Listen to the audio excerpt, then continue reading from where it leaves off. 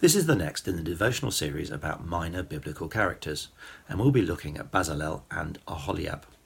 To find them, we need to go right back to the beginning of the Old Testament, in Exodus. Here we find that different nations had developed different belief structures to make sense of how the world worked. You had your gods, I had mine, and when things happened we would adjust our thinking about our gods to make sense of it. Then God chose the Israelites to be his people. This was pretty special for two main reasons. First, he chose them rather than them choosing him, and second, he was the real God and not made up. We fast wind to when the Israelites were enslaved by the Egyptians. They escaped through the Red Sea and made their way to Mount Sinai in the desert, where God gave Moses the 10 Commandments and lots of other rules about how to live properly. And so we arrive in Exodus 25, and God tells Moses to make a tent-type structure, a tabernacle. And he says these earth-shattering words, "I will dwell among them." This is the real God saying that he wants to dwell among his people. This wasn't like any other gods who were distant because they weren't real. This was up close and personal. Over the next 5 chapters, God gives Moses instruction on how to make the Ark of the Covenant, tables, lampstands, curtains, altars, oils, clothes for the priest, basins, incense, the whole shebang.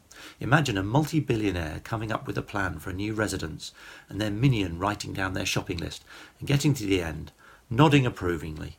That'll do. At this stage, it's worth pointing out that God, the creator of the universe, could have created these things ex nihilo, out of nothing. But that wasn't his plan. No, he wanted to use the offerings that the Israelites had brought as the raw materials. He wanted to choose one man to translate his designs into reality. Enter Bezalel. Now, we're in Exodus chapter 31, and this is what it says. Then the Lord said to Moses, "See, I have chosen Bezalel, son of Uri, the son of Hur, the tribe of Judah. I have filled him with the Spirit of God, with wisdom, with understanding, with knowledge, with all kinds of skills, to make artistic designs for work in gold, silver and bronze, to cut and set stones, to work in wood, and to engage in all kinds of crafts. Moreover, I have appointed Aholiab, son of Ahisamach, of the tribe of Dan, to help him. Also, I have given ability to all the skilled workers to make everything I have commanded you: the tent of meeting, the Ark of the Covenant, the law with the atonement cover on it, and all the other furnishings of the tent, the table and its articles, the pure gold lampstand and all its accessories, the altar of incense, the altar of burnt offering, and all its utensils, the basin with its stand, and also the woven garments, both the sacred garments for Aaron the priest, and the garments for his sons when they serve as priests, and the anointing oil, and the fragrant incense for the holy place. They are to make them just as I commanded you." You may have noticed another person arrive on the scene, Aholiab. More on him in a bit. I'd like to draw out 4 questions for reflection from this passage. Bezalel was chosen by God. It wasn't put to committee. Moses didn't do a trusted craftsman search on Google. He was chosen by God.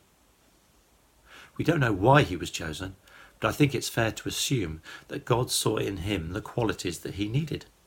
I suspect this went deeper than his crafting skills, and also included his openness to God, so that what he produced was not only physically beautiful, but also spiritually beautiful, drawing attention to the master designer. So Bezalel was chosen by God. What have you been chosen by God to do? Bezalel was filled by the Spirit of God. Actually, he is the first recorded person to be filled by the Spirit of God. He had a job to do, and God gave him what he needed to do it.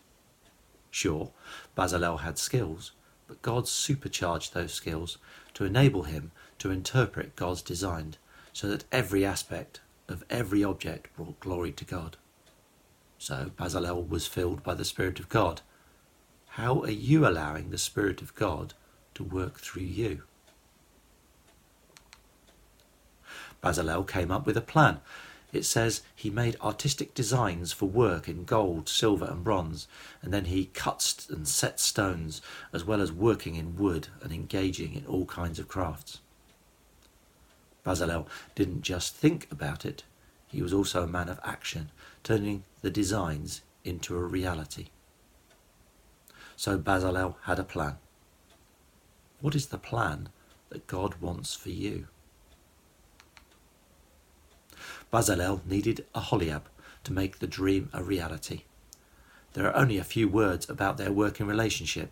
It says Aholiab was appointed by God to help Bezalel. That's it. But we can see God didn't want the full responsibility to create all these wonderful objects to rest on the shoulders of just one man. He needed Aholiab and a team of skilled workers around him to help him. So Bezalel had a team. Who do you need in your team? I'd like to leave you with those 4 questions. Perhaps you can spend some time reflecting on them if you would find that useful.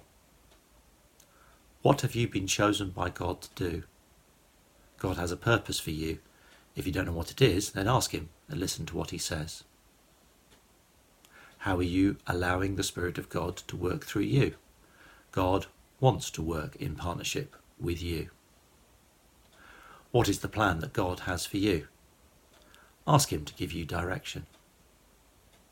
And who do you need in your team?